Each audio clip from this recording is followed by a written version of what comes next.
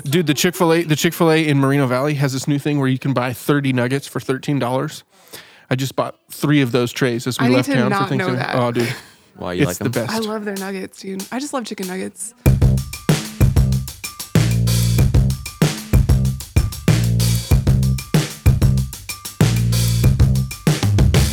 Well, hey, everybody, and welcome to the Debrief, a weekly podcast from your friends here at Sandals Church, where Pastor Matt Brown brings real answers to your tough questions about the Bible. I'm your friendly host, Justin Pardee, hanging out here with Pastor Matt and Drusilla. Hey, Yes. I'm Stephanie Keene. AKA Drusilla. Yes, Oh you're my gosh. Drusilla, at least for this episode. We are back from the Thanksgiving holiday, which was fantastic, and we're all feeling on top of the world. Pastor Matt, you're rested. You had a little break, vacation, Yeah, I family did, but time. I have not had Thanksgiving dinner yet. I will have it this weekend. You know what? I'm kind of jealous of you, to be honest. We went to Tony Romo's Ribs for Thanksgiving, so it was a little rough. Okay. A little rough. We'll let you have your You future pardoned a Thanksgiving. turkey. You pardoned a turkey. Yeah, I did. I pardoned a turkey. Spared one. I will kill one this weekend. That's awesome. And Well, it hey, will be every week here on the Debrief, we take your questions and we get them in front of Pastor Matt. And before we jump into that, we've got some awesome follow-up questions, and then we are going to jump right into Acts chapter 24. But we absolutely love when you guys share awesome reviews about us, whether it's on the iTunes store, on our Facebook page, over at the Debrief podcast. And this one I was super excited about. I get a little news alert anytime somebody mentions Pastor Matt Brown or Sandals Church anywhere on the internet. And this time I got one from Superfly Chicken Guy, who answered a question on Reddit and said the Debrief is his favorite podcast. And he said it's a deeper look. I absolutely love this. A deeper look at the Bible and answers to questions that people send in. For those of you on Reddit who do want to learn more, which I think is very little, is a great place, and from a real pastor. Thought that was kind of awesome. Superfly Chicken Guy, thank you for representing us out in the Reddit world. We got one other awesome piece of review from Facebook. We do. So Chip on Facebook said, much love to you all. Praise God for this. Currently the Debrief. Much love was 3 emoji hearts. Oh, yes. I guess that's Emoji what heart, we mentioned. emoji heart, emoji heart. Good job. That means much love. Yeah. Yes. Oh, yeah. I guess I just translated that. That's how much I use emojis. use those to mean I'm sorry. Oh, yes. I didn't know that it meant But that's a good, you know much what? love. I'm gonna start I doing thought that it one. meant I'm sorry, Tammy. Please forgive me. I just do the thumbs up for I'm sorry. Oh, that's probably really helpful. Rookie move. Okay. Anyway, Chip says, currently the Debrief podcast is one of my absolute favorite podcasts. Thank you, Pastor Matt, for spending so much time devoted to learning, teaching, and helping us grow closer to Christ and stronger with the Word of God. This podcast helps us arm up with the truth for the daily battles we all face. Amen. I'm armed up right now. Oh, your arms are up. Yep, flexing them. Wow. Well, hey, just before we jump into the show, I want to remind you, we are hiring for a content and media producer here on the show. So if you want to help us prep the show, get it ready, interact with the audience and listeners, and then also take some of the stuff that Pastor Matt says here and turn it into awesome written content for the internet and webs to help people as they grow and their journey to become more real. You can find out more about that at bit.ly/debriefjob. We're super excited about that for the new year. But hey, let's get right into it. You ready for some follow-up questions, Pastor Matt? Yeah, absolutely. We are going to run the gamut with the topics for these questions. This first one comes in from Grace, and she says, is it bad to listen to the Sandals Church sermon and worship on Sundays instead of going to my church? I don't feel connected to my own church in LA the same way I feel connected to Sandals. Yeah, that's a great question, Grace, and I think it's a challenge. We're working real hard, Grace, to start campuses literally all over the United States, and we'll be looking to start one in Los Angeles as soon as possible.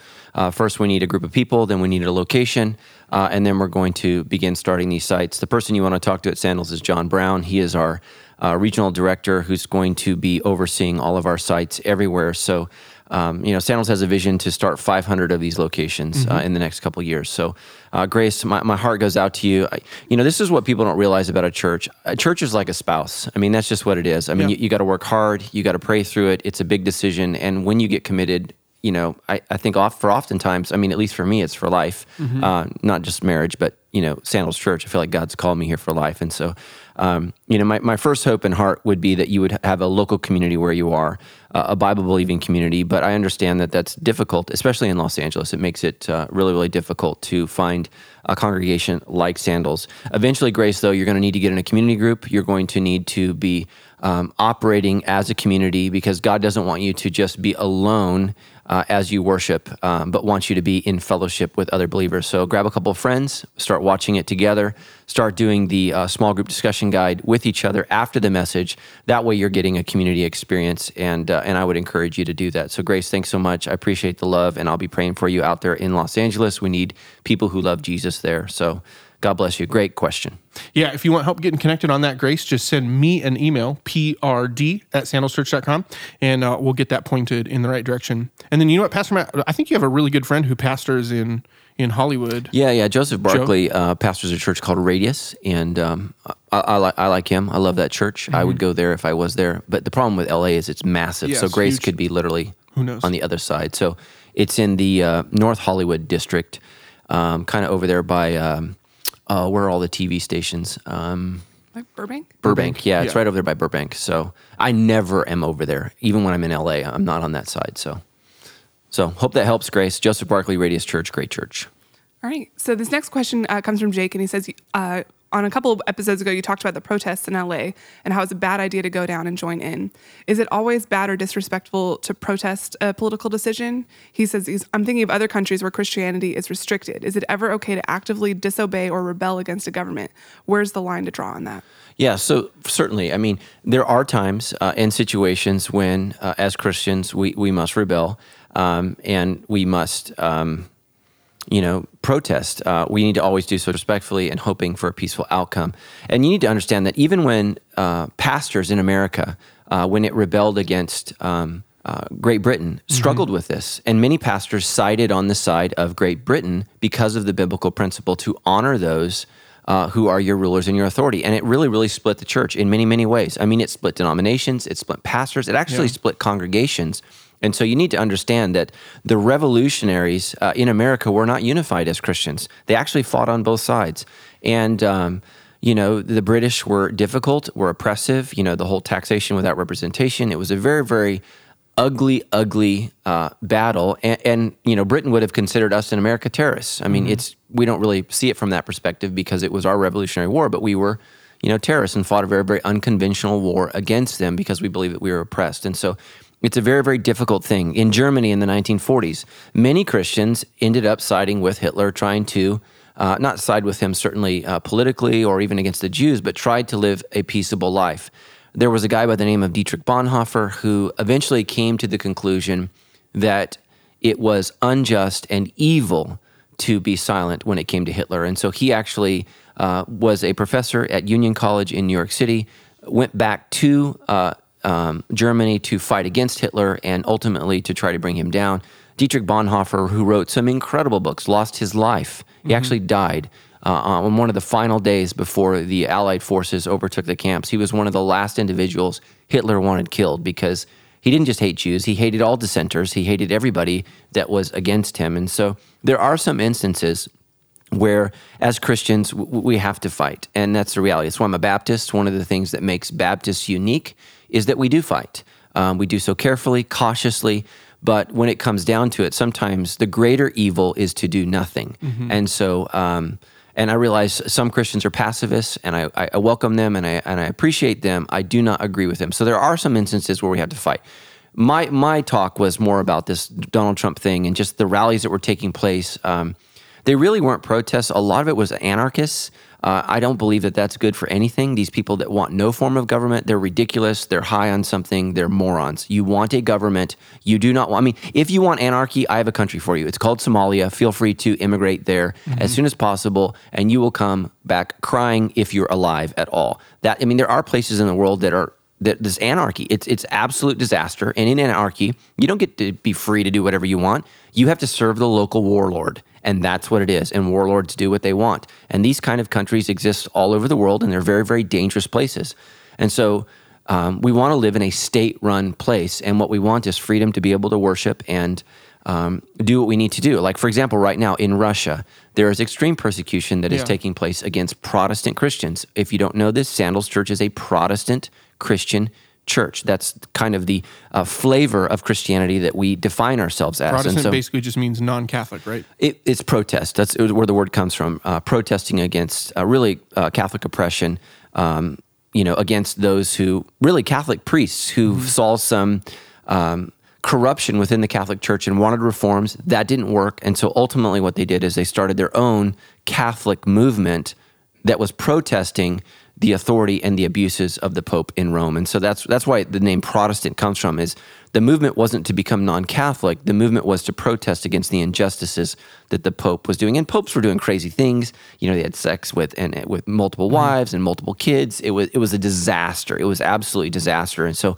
young priests, Catholic priests like Martin Luther, went to Rome and just were disheartened by all of that. And so ultimately decided to say, hey, look, we need to make some reforms. And that's where the Protestant vein of Christianity puts an emphasis on Scripture. Our authority is Scripture and then tradition. Catholics put tradition and Scripture on the same token, which allows the Pope to be authoritative. And we would say that Christian leaders must submit to the authority of Scripture. So wow, that was all the way out there. So having said that, there is a time to protest. And as your spiritual leader, I will tell you when that time is. I mean, I'm not against it. I just think that we need to obey Scripture. And it says, be a peacemaker as far as it depends upon you. So we need to do everything that we can to be a peacemaker. You can disagree, but the problem I had with this whole anti-Trump thing is we just voted. Like we just voted. We just had a democratic process. Okay, you didn't win. I'm sorry. Get over it. Right? I mean, either way, and I would have said the same thing to Republicans had Hillary won. Get over it. We just had a process. I mean, this stuff about impeaching him before he even takes office, it was asinine to me and really pedantic. Big word means childish. Boom. Dropping verbal digits. You brought up the example of what's happening in Russia right now. Is that a context where you would say, protesting back against the government? But even there, you got to be careful, because how does it benefit the church if all of our church leaders disappear? Yeah. And that's what happens in Russia, right? All of a sudden, Pastor Matt got transferred to Siberia. That's not helpful. So you have to be very, very careful. And you're going to see this in the book of Acts. The Apostle Paul is standing before a very, very bad leader in Felix. He's not a good leader. He's a tyrant. He's way worse than Putin ever dreamed of being. But Paul's going to work with him to the best of his ability, because, again, the goal of Christianity is not to usurp political power. That's the goal of Islam. That's a different religion. Islam seeks political power. Christianity seeks the political power of God in the human heart. We want to transform hearts and souls, not political systems. And when Christianity has shifted and tried to take political power, it has become a very, very ugly beast. And why is that? Because the people that rise to the top when they try to take political power in the name of Jesus really aren't interested in Jesus. They're interested in themselves. And so that's why we got to be very, very careful. So dissent, and all I was saying is, don't run down there. It's dangerous down there. Bad things happen. I've been a part of those. I used to be a policeman. I was in the military during the LA riots. It was scary. It was very, very scary, the things that were happening. And I was in uniform with a machine gun, right?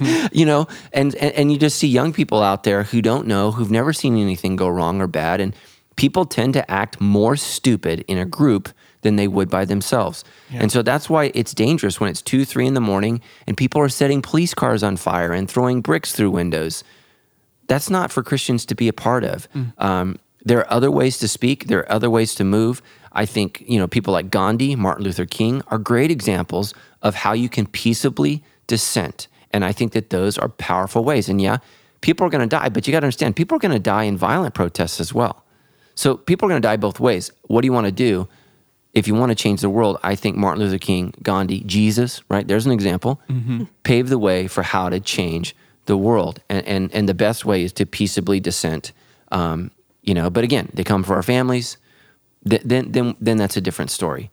And then there's some great texts in the Old Testament to try to figure out what to do and how to protect ourselves. Because I'm not going to let, people die without a fight. And so we need to be very, very careful in that process. So just know, I'm more concerned just about the rhetoric on Facebook, and I'm really concerned about avoiding violence.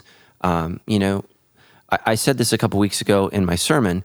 The last thing that happens before there's actual physical violence is when people speak forcibly. And that's what I'm seeing. This rhetoric, this ugliness, the tone, it needs to all come down. We're all in this together. Like President Obama said, we're all Americans together. We voted as Republicans, Democrats, Independents, confused, whatever. Yeah. But everybody voted. Everybody got a shot. Trump's the winner. So let's move on and move forward. And as Christians, let's pray for him because he needs help. He needs major, major help in figuring out how to best lead this country. And so the good news about Trump for us as Christians is he seems to be very, very passionate about protecting our religious freedoms. And for that, I'm excited. Some of his stances make me very, very nervous, but his stance on religious freedom, I think, is why you saw such a huge turnout for him amongst evangelicals. But we'll see. Yeah. We'll see. He hadn't done anything yet. Right. Okay, so Missy writes in, and she has a follow-up question about the Catholic Bible, which you mentioned I think it was 2 episodes ago, when you were talking about the story of the Maccabees, the mother with her 7 sons. She says, I grew up in a Catholic family. Somewhere along the line, Mom and Dad decided for us to become non-Catholic family. My question is, how relevant or reliable would you say the Catholic Bible is? And I always wonder whether the rest of the Bible can be fully relied on if it was a group of elders and men back in the day who decided which books to keep in the Bible and which not to keep. Yeah, so that's a great question. And, first of all, so understand that, the Catholic Bible is really made up of 2 sources. The first source is exactly the same as ours, both Old and New Testament, and they have what's called a secondary source, where even the Catholics will call it deuterocanonical. And so what that means is secondary source. So both Catholics and Protestants, when they split, and so remember the Protestants split against the Catholics, they were all Catholic priests splitting, saying, okay, there's some abuses here, but we want to maintain our Christianity and our faith. The word Catholic means universal. And so they wanted to stay within that context, and so they kept the same book. What they rejected was the deuterocanonical books, or the secondary books. And those books are, they're okay. I mean, I've read all of them. Some of them are very, very helpful to understand some of the thinking of first century Jews. Jesus seems to alliterate and talk about some of them because they would have been really, really contemporary to his day and age. Maccabees is the book that most clearly talks about resurrection. And so First Maccabees is really boring. Don't ever read it. It's like a bad history book. Second Maccabees is more like what you're used to, where you see God intervening and God being a part of the story. And it's a pretty powerful story of a woman losing her 7 sons and saying, don't worry, but I'll see you in the resurrection. Powerful. It's great. So that's the main difference. And I would just say, if you're a Protestant Christian, what does that mean? You go to Sandals, they're great books to read after you've read the Bible. Don't not read the Bible to read those. Read your Bible first, understand that first. Then if you feel like you're looking for something extra, then read that. Tobit, that's one of my favorite books in the Catholic Bible. It's a great, great story about, you wonder where that whole idea of soulmate comes from. A lot of people say it's not in the Bible, but it is in Tobit. So this idea of a soulmate, somebody being preserved for you forever, that comes from that book. Also, guardian angel comes from Tobit. So a lot of people don't realize this, but Raphael, the famous name, that is actually the name of the angel in the book of Tobit, Raphael. And so he is the angel who takes Tobit on the journey to find his wife. Some of the stuff's a little weird, though. So, Tobit's wife has been married 7 times, can never consummate the wedding because there's a demon and he is jealous, and so he kills all of her husbands. Oh. And so the story is because, ultimately she's going to wait for Tobit, and Tobit's guardian angel, Raphael, kills the devil, and they are married and live happily ever together. And Stephanie's eyes are like freaking out. Again, if you're like, I've never heard this, is because it's not in the Bible. It's in the Deuterocanonical scriptures. And probably read that classic to my children tonight. Yeah, it's a little frightening. And, gather around for a story from the pseudo Bible. Yeah, yeah. So anyways, I know this stuff. I've read everything that's canonical. Deuterocanonical. I've read the Apocrypha. I've read all that stuff, but that's my job. Yeah. My job is not to be like, I've never heard of that before. So, because I'm the pastor of a church of about 10,000 people, so I need to know this stuff. You do not need to know this stuff. Don't worry about it. There's other stuff like loving people, being obedient to the commands of Jesus. Start there. That's a good place to start. But so let's say, how do I trust the other scriptures is, so one of the myths amongst liberals, and I'm not talking about you're a political liberal or a Democrat, I'm talking about liberal theologians versus a conservative theologian, and what's the difference? I'm a conservative theologian. What does that mean? I believe that the scripture is the word of God and it is reliable and trustful. Liberals don't believe that. It's a bunch of stories, it's a bunch of feel-good stuff that points to a greater truth, blah, blah, blah, whatever. Okay, that's what they believe. That is not what Sandals Church believes. We believe these are real words inspired by God to communicate real truth. They are authoritative. So why am I a conservative theologian and not a liberal theologian? Because this stuff wasn't just made up. I mean, the Apostle Paul is talking about real events that happened to him. Jesus spoke to me. I saw the risen Christ. I was an enemy of Jesus, traveling around the world, killing Christians because they're in a cult. Uh-oh, I'm on the road to Damascus. A bright light from heaven zaps me, and says, why are you persecuting me? We know why Paul converted, because he had an encounter with the risen Christ, who he believed was a farce. I mean, think about this. That's our story. This guy who hated everything that's Christian became our greatest apologist, our greatest defender. I mean, you can't make this stuff up. It's incredible. And it's real stories about real things that happened. It talks about a real person named Jesus Christ, whom the Romans understand and see as very, very real. And so, I mean, the events that took place happened. Jesus Christ lived, he died, he rose from the dead. It splits Jews in Jerusalem. I mean, it splits them right down the middle. Because it was a real event that forever changed and altered the trajectory of Judaism and the trajectory of the world, because Jesus was real. So why do we have the books that we have in the New Testament? For the most part, they are either written by an eyewitness of Jesus Christ. So Matthew is an apostle eyewitness. Mark is he's in the Bible, but he is the amanuensis, or the writer for Peter. So really, the Gospel of Mark is really the stories of Peter. We have Luke, who's really writing the Apostle Paul's account. That's what he's writing. And then you have John, the young disciple, the disciple whom Jesus loved. So those are the 4 Gospels. That's why we only have 4, because they were the eyewitnesses. So there are other Gospels, other stories that are 2nd, 3rd, 4th century. But it would be like you and I writing something about George Washington. We didn't know him. We weren't there. We didn't see him. So our accounts aren't trustworthy. Then you have the letters of Paul. Okay, it's about 13 of them. Hebrews is debated. We're not exactly sure who wrote Hebrews, but it's so awesome it got included. It's actually probably one of my favorite books in the New Testament. So you have all of the letters that Paul wrote. So Paul is an apostle. So everything that he writes is authoritative. Peter, 1st and 2nd Peter, written by Peter, he says you need to read Paul's letters. So we have Peter, the rock, the head of the church, saying you need to read what Paul said because that dude's smart. So that's why that got included. We have James, half-brother of Jesus. He gets included because he's the half-brother of Jesus. So that's where our scriptures come from, and that's why they're so important. So like, for example, you can be inspired by my sermons. Your life can be changed by my sermons, but you need to understand my words are not as authoritative as God's word. And so, these guys are writing these things. They're telling us the words of Jesus. They're telling us the commands of Jesus. They're telling us these things. And so that's why we know that, this is the word of God. And it's changed my life, and it's changed literally thousands of lives. And you can trust this. You can trust this. We have thousands upon thousands upon thousands of manuscripts, and the differences are minute. There's a guy by the name of Doug Metzger, who's a PhD from Pepperdine University, one of the leading New Testament scholars of our age. He says this, that the scriptures, think about it, 25,000 different manuscripts are 98.7% identical. 98.7% identical. So my wife was reading this book by this gal named Glennon. She's this new Doyle. Glennon Doyle Brennan or monastery whatever. lady. Yeah. Well, she's really thrown a lot of Christian women up in the air because she says that the scriptures are like the game of telephone. Which, if you know that game, what is she saying? You can't rely on it because telephone, you tell one person one thing at the end and it's completely different at the other. Well, she's off her rocker.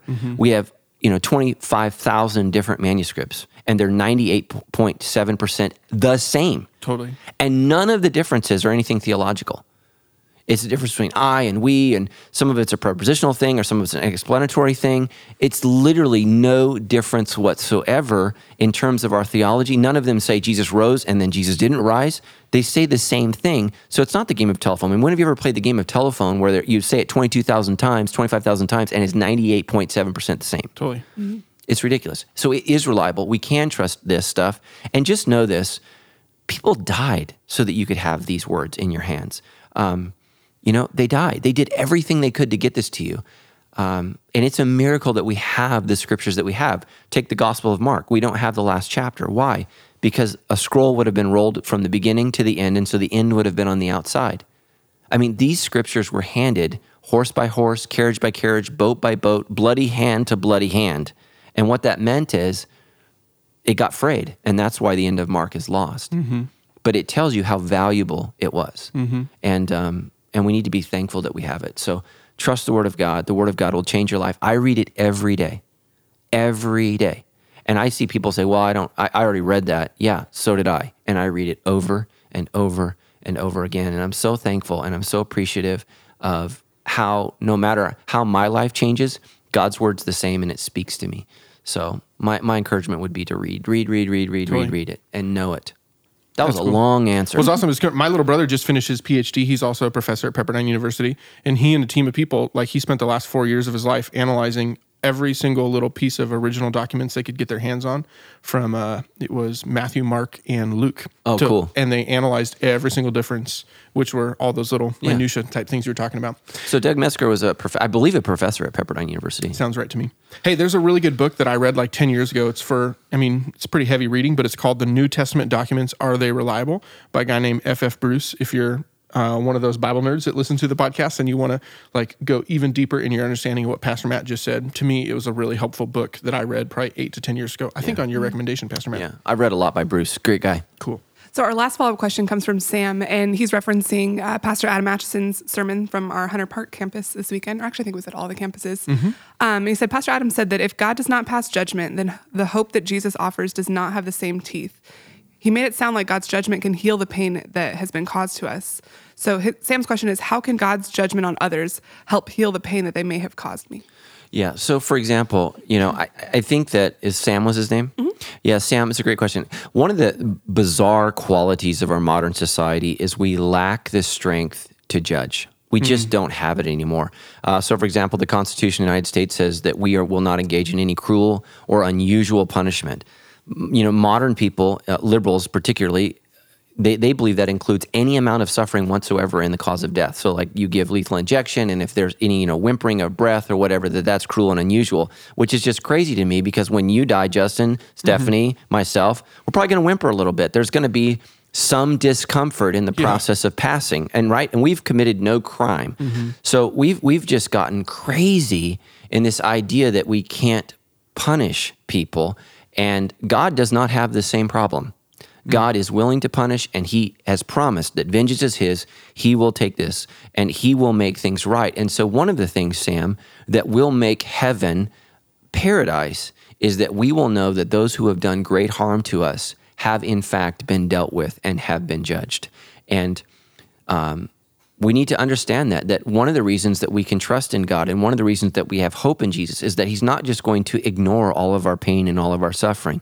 Hitler is in a very, very real hell, and deservedly so. Why? He killed millions of Jews and millions of others. He deserves to be there. He should be there, and God will, in fact, punish him. And I think that it is a testament to God's goodness and to our hope that when we're slighted, hurt, offended, when our friends are murdered, our loved ones are tortured, that is not going to go unnoticed.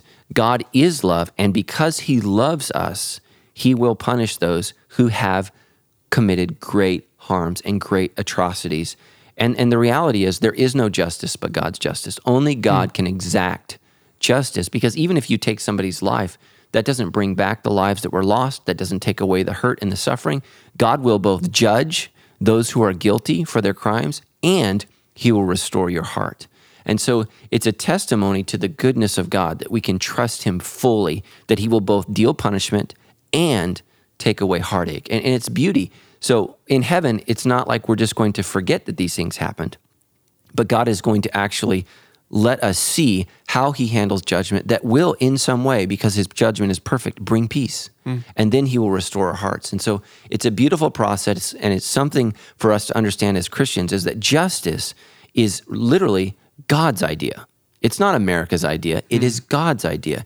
And God will not judge with favoritism, but he will judge everyone the same. And for us as Christians, thank God, he will judge us according to the blood of Christ, which completely cleanses us from all condemnation, and we are forgiven. But it's important to understand that for heaven to be a real place, hell has to be a real place, and that there's real judgment. And so we'll talk about that a little bit today in Acts 24, as Paul talks about the resurrection of both the righteous and the unrighteous. So great question. And I understand this is a difficult concept for our modern minds, especially our American minds that are so uncomfortable with the idea of any kind of punishment. We're just uncomfortable with that. And it's just one of those bizarre emotional, or not emotional, but cognitive ideas that we've developed, that any kind of punishment is cruel and inhumane. And that's not what the founding fathers intended. They didn't want you to like skin somebody alive or, kill their whole family. I mean, it's like don't go overboard. But they had no problem with hanging somebody or the electric chair or all of these things. Which I'm not promoting those things. I'm just saying death is not always nice. So I want to make sure I understood here. The way that what you're saying is the way that we experience healing through God's judgment on others is kind of through when he judges others. It's like he's saying, I see you, I see what you've experienced, and you're not alone. I care about you. Yeah. So for example, let's say something, and God forbid, something horrible or awful ever happened to my family or my kids, and somebody did that. They committed a crime against them. One of the ways that God will demonstrate his love for me on the day of judgment is I will see that person brought to justice, real justice, not this fabricated, you're going to stay in a hotel, at taxpayer expense for the rest of your life justice, but real justice. And God will exact punishment on him or her or whoever did it, showing his and fulfilling his promise, that he would take care of that. So he's asked me to not exact justice. I'm to forgive. I am to trust the Lord that he will repay, that vengeance is his, and I am to trust him with that. And then in that, he will heal my heart for any hurt or pain that has been caused to me. And I just think that's a part of God showing, I'm going to make everything right. Got it. So cool. All right. Well, hey, we love getting your questions here on the show. If you've got a question that you want Pastor Matt to answer for you, send it in on Facebook. Just find us, the Debrief Podcast, or you can go to debrief.show, click the big red button that says ask a question, and we'll get it on here. Yeah, those are great questions. Not easy, but great. All right, well, let's jump right into Acts chapter 24. Paul is now going to be standing kind of on trial here before Felix the governor, not the cat. So in verse 1, it says, 5 days later, Ananias the high priest arrived with some of the Jewish elders and the lawyer Tertullus to present their case against Paul to the governor Felix. So how legit is this lawyer Tertullus guy? Is this a big deal? And how big of a deal is it for them to bring him in the case against Paul? Yeah, so it shows you that these Jewish guys are smart. Ananias is not, he's not a dumb guy. I mean, this guy's a smart guy. He realizes that his power and influence is greater in Jerusalem. Remember, the commander snuck Paul out by night with about, almost 500 soldiers to Caesarea. So he's not in his territory anymore. So basically he rules the roost in Jerusalem, but now he's in Caesarea and he's really under Roman control. Do we know if this governor or if the lawyer Tertullus was Jewish or Roman? Yeah, we don't know. So some scholars will say yes, some say no. And so the problem is that in, what verse is it? One of the verses he uses the word we, but in verse 9 he says them, basically. So it's really confusing. If he said we on both counts, you would think that he's probably some kind of Hellenistic Jew, so a Greek-speaking Jew. But he may not have been. He may just have been a Roman attorney that the Jews would use for cases. I think he probably was a Jew because he needs to have a deep understanding of Jewish law, but he also has to have an understanding of Roman law. And so it wouldn't have been uncommon for a Jew to be able to succeed in both realms. I mean, Jews have been historically a very, very bright people, an educated people, and so he would have been able to do that in both ways. But we don't know. The text is silent on that. Either way, he was a ninja turtle for the law. So that's how I remember his name, Tertullus. And it's probably a pretty big deal then that he's coming in. At great expense. I mean, they've paid for him to travel there and basically make their argument, as they would have had to do many times. And so this is not something that, this is not something that's rare for the Jews, but it is expensive. And so eventually we know that the Jews will send a delicacy, what's the word? Delegation. Delegation, thank you. Not a delicacy. I'm thinking donuts. Delegation. If you want to send me a delicacy. Yeah. They'll send a delegation to Rome to actually complain about Felix that ultimately causes his removal. So that's going to happen in about 2 years because he is such a bad leader. So the Jews have some success with this. So they're hopeful. Okay. So in verses 2-4, it says that when Paul was called in, Tertullus presented the charges against him in the following address to the governor. It says, "You have provided a long period of peace for us Jews, and with foresight have enacted reforms for us. For all of this, Your Excellency, we are very grateful to you. But I don't want to bore you, so please give me your attention for only a moment." So this whole opening just sounds like straight up brown-nosing. Was Tertullus being genuine here? No, not at all, man. They couldn't stand this guy. They hated Felix. I mean, Felix, it's funny you say Felix the cat. I think in Latin, Felix means laughter. Oh, really? Yeah, so I think that's where it comes from, Felix the cat, the laughy cat, the funny cat. But yeah, Felix is no joking manner at all. So let me give you a little history on Felix. Felix was a slave, and somehow he was, through connections with Rome, he was set free. And not only was he set free from his slavery, but he was given a kingship. And so eventually he was king of Samaria, and then he's moved over to Caesarea. So he's been promoted through the ranks. And he's a very, very tenacious individual. So, I mean, think about it. He's the rat at the bottom of the cage that survived, that ate his way all the way to the top. This guy is an ugly, ugly dude. He's tenacious.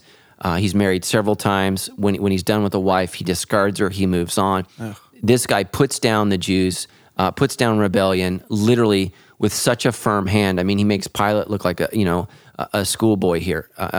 He's just a disaster. And the reality is, like I said, eventually the Jews will send a delegation to Rome complaining about his violence. And guess what Rome does? They side with the Jews and they remove him. And he's called back to Rome, and nobody knows what happened to him. He probably lost his head. I mean, he was just not a good guy, but he was a person trying to attain power. And so he had really put in some reforms that made the Jews just mad. Constantly. So they hated his reforms. And so for them to say that we are so grateful for you is an outright lie. And they call him your excellency, right? It's just flattery. They're trying to brown nose so that they can get their way. And so they said, we don't want to, bore you. So give us your attention for only a moment. We don't know how long he talked for, but it's probably a little longer than what Luke wrote down. Okay. So in verse 5, Tertullus starts, and he brings the first two of what seems like three accusations here. He says, we found this man to be a troublemaker who's constantly stirring up riots among Jews all over the world, and he's a ringleader of the cult known as the Nazarenes. So let's pause right there really quick, because it sounds like he just called early Christians a cult. Is that an accurate view at the time, or was he just slandering Paul? Yeah, that would have been Ananias's view. Okay. But it would not have been a Jewish view. So you're going to hear in Paul's defense that he argues that he is still a complete follower of God as a Jew. And so the Jews are actually split on this issue. And they're not just split on this issue. The Jews are split on many, many issues, which is one of the reasons in AD 70 why they're completely destroyed by the Romans, because they can't agree with each other. They fight amongst themselves and literally are fighting each other until the last moment when they realize, oh my gosh, the Romans are here. And then it's too late. It's just too late. And the Romans just completely wipe the face of the earth with these guys. So, they're not together on this issue. They're not unified. For example, Christianity's not unified. I mean, I'm a Baptist. There's 247 different denominations of Baptist. Why? Because people have opinions and things, get misinterpreted. And so, even amongst Catholics have different views. Our current Pope is Jesuit. He's different. I don't think there's ever been or maybe there has been a Jesuit Pope, but there hasn't been one that I remember. So he's new. He's of a new kind of ideology and a new stream of thought. So even within Catholicism, there are veins of different schools of thought, just like there are, in Lutheranism or Protestantism or, any of the other varied denominations. There's differences of opinions. And so what he's saying is he's trying to give him cult status, which means these guys are a plague and they need to be destroyed. And so basically, it's the charge that this is not a legal religion. Got it. And it needs to be dealt with. Well, and what we know, based on what we know of the Roman Empire so far, accusing him of stirring up riots all across the Roman world seems like it's a pretty substantial allegation. Yeah, so the most dangerous crime that you could be accused of as an organization was violating Pax Romana, which is Roman peace. Okay. And so Rome tolerated a lot of things. They did not tolerate, rivals, rebellions, or anything like that. I mean, you dealt with like the fist of Rome if you handled that. So this is a serious accusation here. He's saying, we found this man to be a troublemaker who is constantly stirring up riots among the Jews all over the world. This guy is literally trying to start a rebellion all over the world. And that's why you need to deal with this. Oh, and by the way, he's a ringleader of this cult.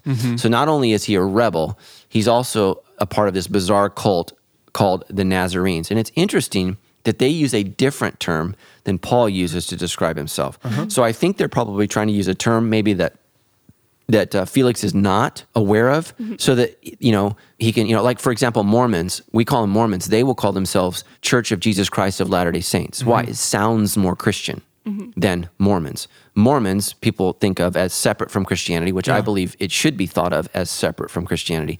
But Jesus Christ, so it's all about languages and the way that you say things. And so he's trying to phrase this in such a way to make it sound more bizarre. Because where is Nazareth? middle of nowhere. It's nothing. It's some freakish little town, up in northern Israel that nobody goes to. And so this guy's from this hillbilly town, this hillbilly cult, and he needs to be taken care of. Kind of like snake handlers from Kentucky or something. Yeah. And my apologies to Kentucky. Love you. So then he goes ahead and lodges another accusation against Paul and says, furthermore, he was trying to desecrate the temple when we arrested him. You can find out the truth of our accusations by examining him yourself. Then the other Jews chimed in, declaring that everything Tertullus said was true. So we know that Paul's already made a pretty solid defense to the Romans before. Why would Tertullus go and suggest a cross-examination and letting Paul talk? Yeah, I think it's a mistake. I think what they're trying to do is they're trying to, if you were trying, I don't know about you, but if I was trying to condemn Paul, I certainly don't want him to take the stand. The dude's brilliant and is probably smarter than anybody in the room. But these guys are confident. They think they've got him. I think what they're trying to say here is in a passive-aggressive way, look, Felix, you're a smart guy. You'll figure this out quickly. And as soon as you examine him, you're going to see this guy's a troublemaker. This guy's a part of a cult. And you're going to give him back to us so we can kill him and take this problem off your hands. The problem is the commander from Jerusalem already wrote him a letter and said, this guy's innocent. I don't know what to do with him, but these guys are going to kill him. So I sent him to you because he's a Roman. So he has already heard from the commander that, I looked this thing over. It's just a bizarre disagreement between the Jews and, who knows with these crazy Jews. I don't understand the differences in what they believe. So I think they're trying to set him up. I think it was a mistake to let Paul talk because Paul is a genius. Yeah. And Paul is going to use this not only for his defense, but to try to, give glory to Jesus Christ for who he is and why he died and how he rose from the dead. So okay, so yeah, exactly. In verse 10, it says, the governor motioned for Paul to speak, and Paul said, you can quickly discover that I arrived in Jerusalem no more than 12 days ago to worship at the temple. My accusers never found me arguing with anyone in the temple, nor stirring up a riot in any synagogue or in the streets of the city. These men cannot prove the things that they accuse me of doing. But I admit that I follow the way, which they call a cult. I worship the God of our ancestors, and I firmly believe the Jewish law and everything written in the prophets. So why doesn't Paul just drop the mic here after he points out that there's absolutely no evidence? Why does he go on to associate himself with the way? Because, he's a follower of Jesus, and he can't not associate himself with the way because he's had an encounter with the risen Christ who blinded him and spoke to him. And Paul's life has been changed. And this is just, for anybody else out there who's become a Christian, once you have experienced Jesus, your life will never be the same. And you can't say that Jesus isn't real. Right? You could put a gun to my head and you can make me say a lot of things. I can't say Jesus isn't real. I've experienced him. I've heard from him. I've felt his presence. I've seen his power. I can't say that. It's just not possible.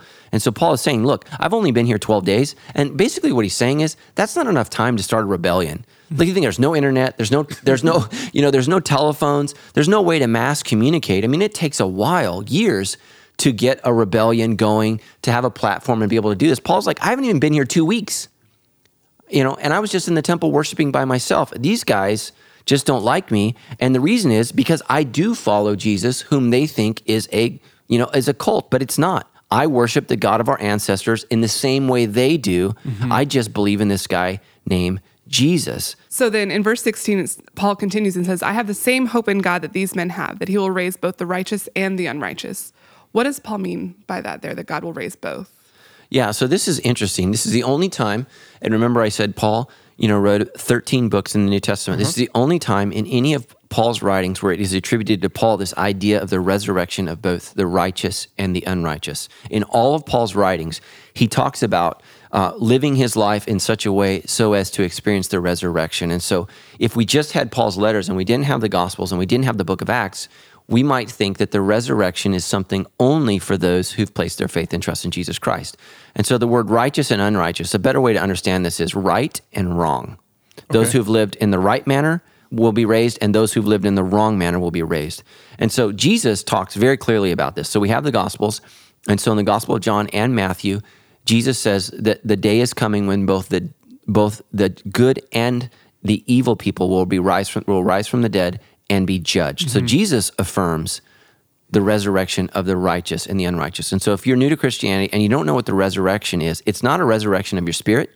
It's not a resurrection of your ghost. It is a resurrection of your body. Your body will rise from the dead and it will be sent to eternal hell for judgment, separation from God, or it will be gathered amongst the faithful, the righteous, with Christ for those who've repented of their sins and placed their faith and trust in Jesus Christ, and your body will be transformed and changed, and it will become like the resurrected body of Jesus. So we will live in a physical world, we'll eat food, we'll sleep, we'll experience life, but it will be a perfect life. So think of, everything that you've ever wanted the earth to be, and that's what it will be. So you're not going to live forever in heaven. Heaven is where God lives. Earth is where you and I were made to live, and we will experience that. And you can read about the new earth in the book of Revelation. You can read about it in the book of Isaiah.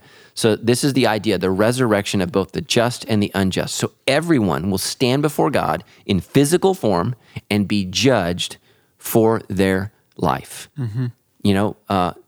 Paul says even our secrets will be judged. Yeah. Everything that we did, didn't do, thought of doing, all of that stuff will come before light.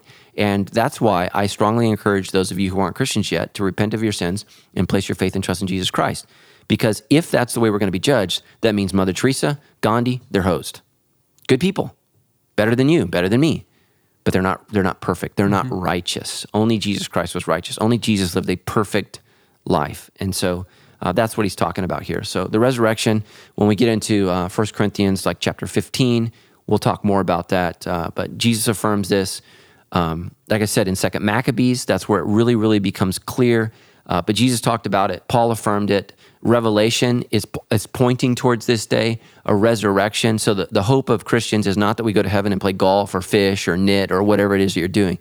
The hope of Christianity is that one day we will all rise from the dead, and we will, as Christians, get to live on earth with Jesus in a perfect place. Think about it. No smog, no death, no cancer, no depression. All of those things are gone, and we will get to experience life in relationship with God as it was in the garden. It's going to be awesome. And by the garden, I mean the Garden of Eden in Genesis 3. Okay, so verse 17, Paul says in his defense, after several years away, I returned to Jerusalem with money to aid my people and to offer sacrifices to God. This is the offering that you've been talking about that was his reason for traveling, so right? if you've been asking these questions, I don't understand why you keep talking about this offering. This is the offering that he talks about, that he's gathered, and he's, talked about in Romans and Corinthians, that he's trying to put together this offering for the church at Rome who are suffering. And they're probably suffering mainly because as they've committed their lives to Jesus, they probably lost family members, relationships, friendships. They may even lost employment. Imagine if you're a priest who works in the temple and ultimately you work for Ananias, right? Not a happy guy, and you've given your life to Christ. What do you think happened to you? You lost everything. You lost your livelihood.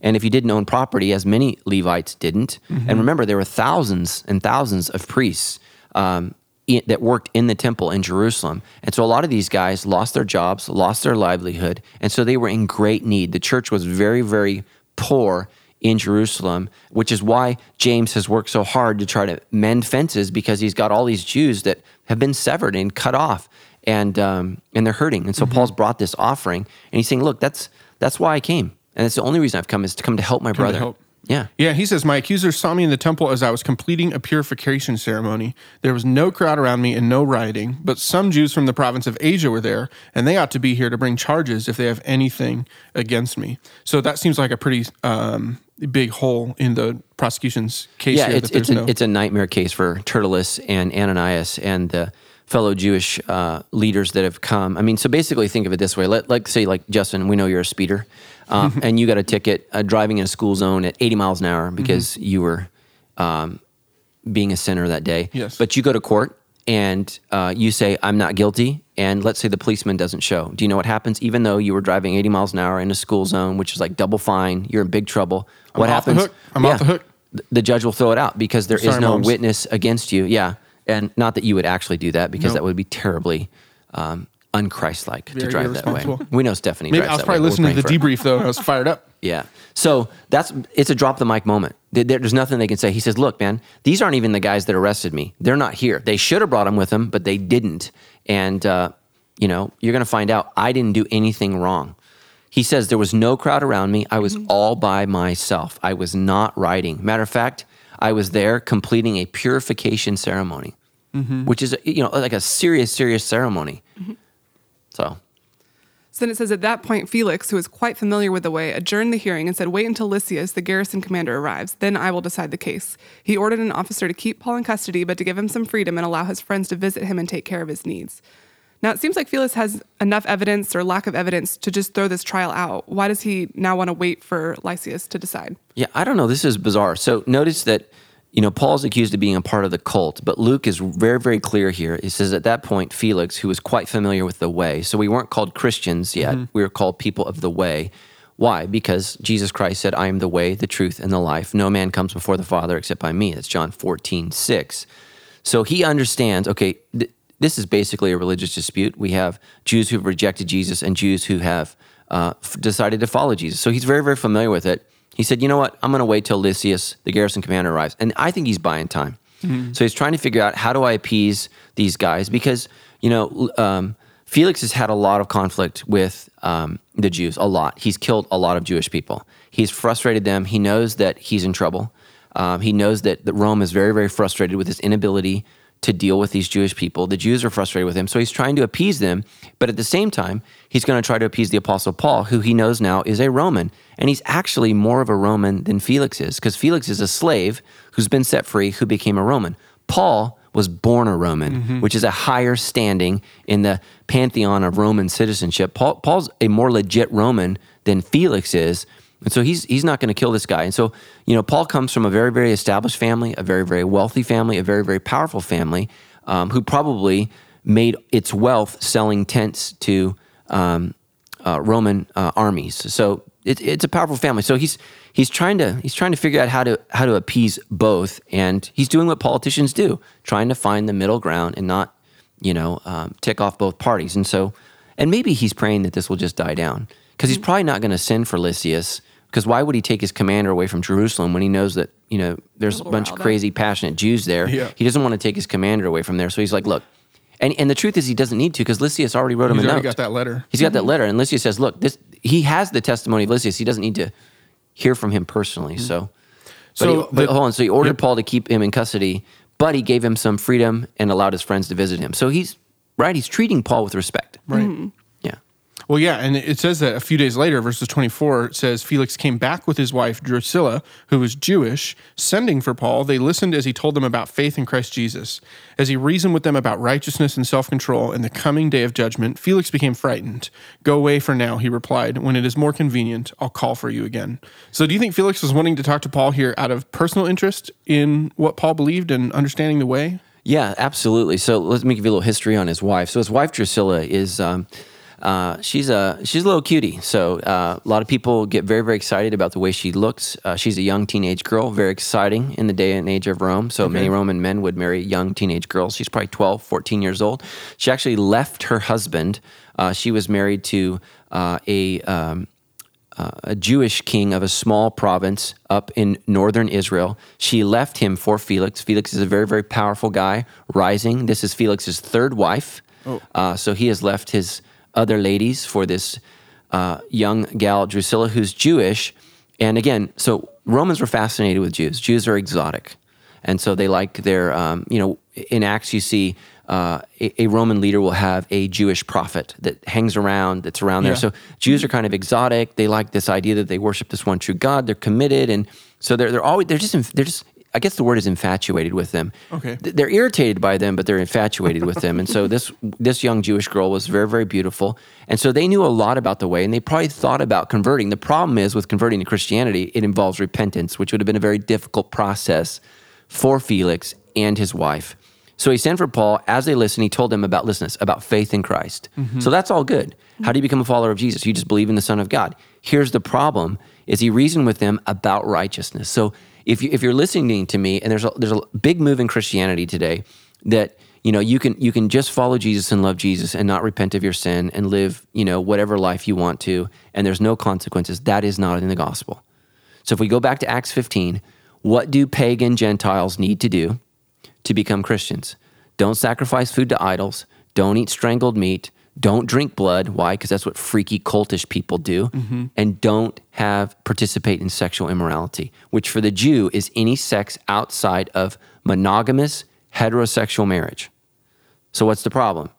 Felix is married 3 times. He has committed adultery with Drusilla because he encouraged her to leave her husband and pursue him. This is a no-no in Jewish life. So he talked about righteousness and what? Self-control.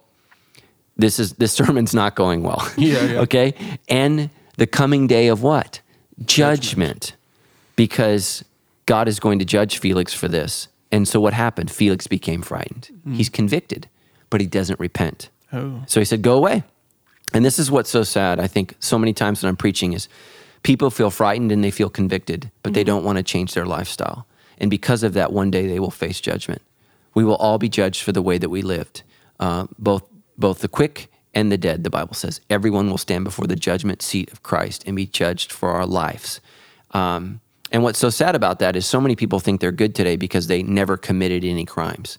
And that's what's so sad about our declining moral standard is that the definition of righteousness for most Americans means I didn't hurt anybody, I didn't kill anybody. And let me translate that. I lived my life completely for myself and I didn't bother anybody else. That is the definition of moral righteousness. That's the definition of sin in the Bible. I lived for myself and I didn't engage with anybody else. Simply divorcing yourself from the evil around you is not enough. You must engage it and try to change it as Christians, and that's what we're called to do. So he's frightened. It freaked him out. So apparently Paul preached with some passion here. He said, I'll call for you when it's more convenient. Well, what does that mean? When my wife is not around. Apparently this fired her up. She got a little upset and didn't like Paul's moral rant about what they did and how it was wrong. So, and it also says that he hoped that Paul would bribe him. Because remember, Paul probably came from a wealthy family and he's carrying around a large sum of money. Yeah. What kind of bribe do you think he would have expected from him? Big time. So Felix is an opportunist. Like I said, he's the fattest rat at the bottom of the trash can who has eaten his way to the top. Bribes were illegal in Rome, just like they are in many countries. I remember when I tried to get out of Cambodia, I was there with my family a couple years ago. They let my wife and kids go through and they held me until I paid the guy. And I had to pay him like $100 to get out of the country. And I mean, right? And there's a big sign on his desk that says, bribing is illegal, call this number. I mean, it was right there. But I wasn't getting out of Cambodia until I gave him some money. And it happens all over the world today. I mean, I've faced this in Africa. I've faced it in Asia. I mean, we're very, very blessed in America that, I mean, if you try to bribe a police officer when you get a ticket, usually that means you're going to jail. So we're very, very blessed here. But in most of the world, that's the way the world works. That's the way things happen. Things run to the table. And so that's what he wants. And I think what he's going to try to do is he's going to try to get a bribe from Paul, and then he's going to try to get a bribe from Ananias, and he's going to see which is the bigger bribe, and that's the decision that he's going to make. So, right. Yeah. So it says after 2 years went by, Felix was succeeded by Porcius Festus, and because Felix wanted to gain favor with the Jewish people, he left Paul in prison. Yeah. Now, 2 years is a really long time. Was it likely that Paul or maybe the other believers were trying to work for his release, or do you think they were just waiting it out? Yeah. So this is a bizarre thing, right? So he sees that he's innocent. I mean, clearly, but he says, you know what? I'm going to leave you in prison for 2 years. I mean, think about how all the things the Apostle Paul wanted to do. But he's put in prison for 2 years. But what's amazing about this is it actually worked in our favor. So many of the letters that we have came from Paul's time in prison. I mean, Paul will actually write this in Ephesians. He's, talks about being in chains. So he's imprisoned. So thank God for this prison time because it was very, very powerful. So Paul would have been exposed probably to Matthew's gospel. He would have been exposed to, Mark's gospel. He would have been reading these things and seeing these things and been a part of that, helping Luke write this story. He may have sent Luke on his journey during this time to make sure that we have a written account for all of these things. So it wasn't like he sat on his thumbs, right? He was working this whole time, but he was stuck in prison for 2 years. But it's interesting, it says that Felix was succeeded by Porcius Festus, and because Felix wanted to gain favor with the Jewish people, he left Paul in prison. Well, why would he want to do that? Well, what Luke isn't telling us is the reason he is deposed of is the Jews have gone to Rome and complained. And Rome has sent a delegation, and they've called for Felix to come to Rome. He's in trouble.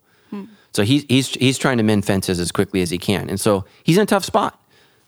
I got a Roman prisoner that, I can't kill because that's going to put me in trouble with Rome. And I got a bunch of Jews who are ticked off at me, and they've gone to Rome, and Rome has agreed with him. So, he's between a rock and a hard place, and there's nothing that he can really do. So he just leaves Paul in prison and says, I'll let it be Festus's problem. Yeah. Because I don't know what to do here. And that's where we'll pick up next week in Acts chapter 25. Dun, dun, dun. Exactly, dude. All these cliffhanger chapters here in a row, dude. Luke is working on his little narrative styles. Good stuff. Well, hey, guys, thank you so much for listening. And listen, we appreciate those of you guys who are helping support Sandals Church as we produce the Debrief podcast. You heard Pastor Matt talk at the top of the show about how we have this vision and this goal of 500 more churches like this. And we're pushing really hard towards that, even for the new year. Man, we are working so hard so that we can launch 2 new Sandals Church locations next year. And any ways that you support the Sandals Church are super helpful as we try and pursue that vision that God's given us. So if you are a fan of the Debrief here and you don't attend Sandals Church, man, we would appreciate your willingness to join us on our mission. If you go to sandalschurch.com/give, that'd be a great way for you to support what God is doing here. If you are a part of Sandals Church, listen, that holiday season's coming up. You know somebody who wants one of those super soft Debrief t-shirts or maybe a sticker for their lunchbox. I don't know how it goes. Oh, I just had a vision of a Debrief Snuggie. Ooh, we can, busting those out for the holidays. Maybe we'll order some. Listen, guys, once the t-shirts go out of sale. Up next is Snuggies. Snuggies come next. And of course, we love it when you guys share the show. You can find this one online at debrief.show/43 or on facebook.com searching the Debrief podcast. Super great. We love having you guys here. Before we get out of here, Pastor Matt, it's time to learn some more Christianese. Learning Christianese, I think I'm learning Christianese, I really think so. Learning Christianese, I think I'm learning Christianese, I really think so. That's right. So this week on Learning Christianese, what do Christians mean when they say guarding your heart or guarding someone else's heart? Yeah. That confuses me as well. I think it means, especially for singles, to be careful who you fall in love with, because once somebody you give your heart to, they have it. So if you're a single person and you're dating somebody who's a non-Christian, I see this all the time. You fall in love and then you're like, what am I supposed to do? And the Bible says, don't give them your heart. So guard your heart. Be very, very careful with who you give your heart to, because people like to stab your heart. So I have had that many, many times. So be very, very careful. And it just means protect who you trust with your heart. So trust God with your heart. Trust Christian leaders carefully and slowly. Because there are Christian leaders who are boneheads out there, and I've met many, many very, very dangerous Christian leaders who love to stab hearts. So be very, very careful. So I think that's what it means. So guard your heart in what? Yeah. Oh, or I've heard make sure to guard her heart. Like people talking to dudes about dating. Similar. Well, I haven't dated in a long time, so I'm not exactly sure. I'm not exactly sure what that means. That's like a thing that floats around like college groups. Like, make sure you're guarding. People used to talk about DTRs when Pastor Matt was dating. Oh. Right? Yeah. DTR, define the relationship. Yeah. I think what it means is don't, if you're a Christian, don't try to get married on the first date. Take a little time, guard each other's hearts. Don't jump in the deep end of the pool if you're not ready, Just because somebody loves Jesus doesn't mean they're the one. So go a little slow. Get some floaties on before you get married, kids. Yes.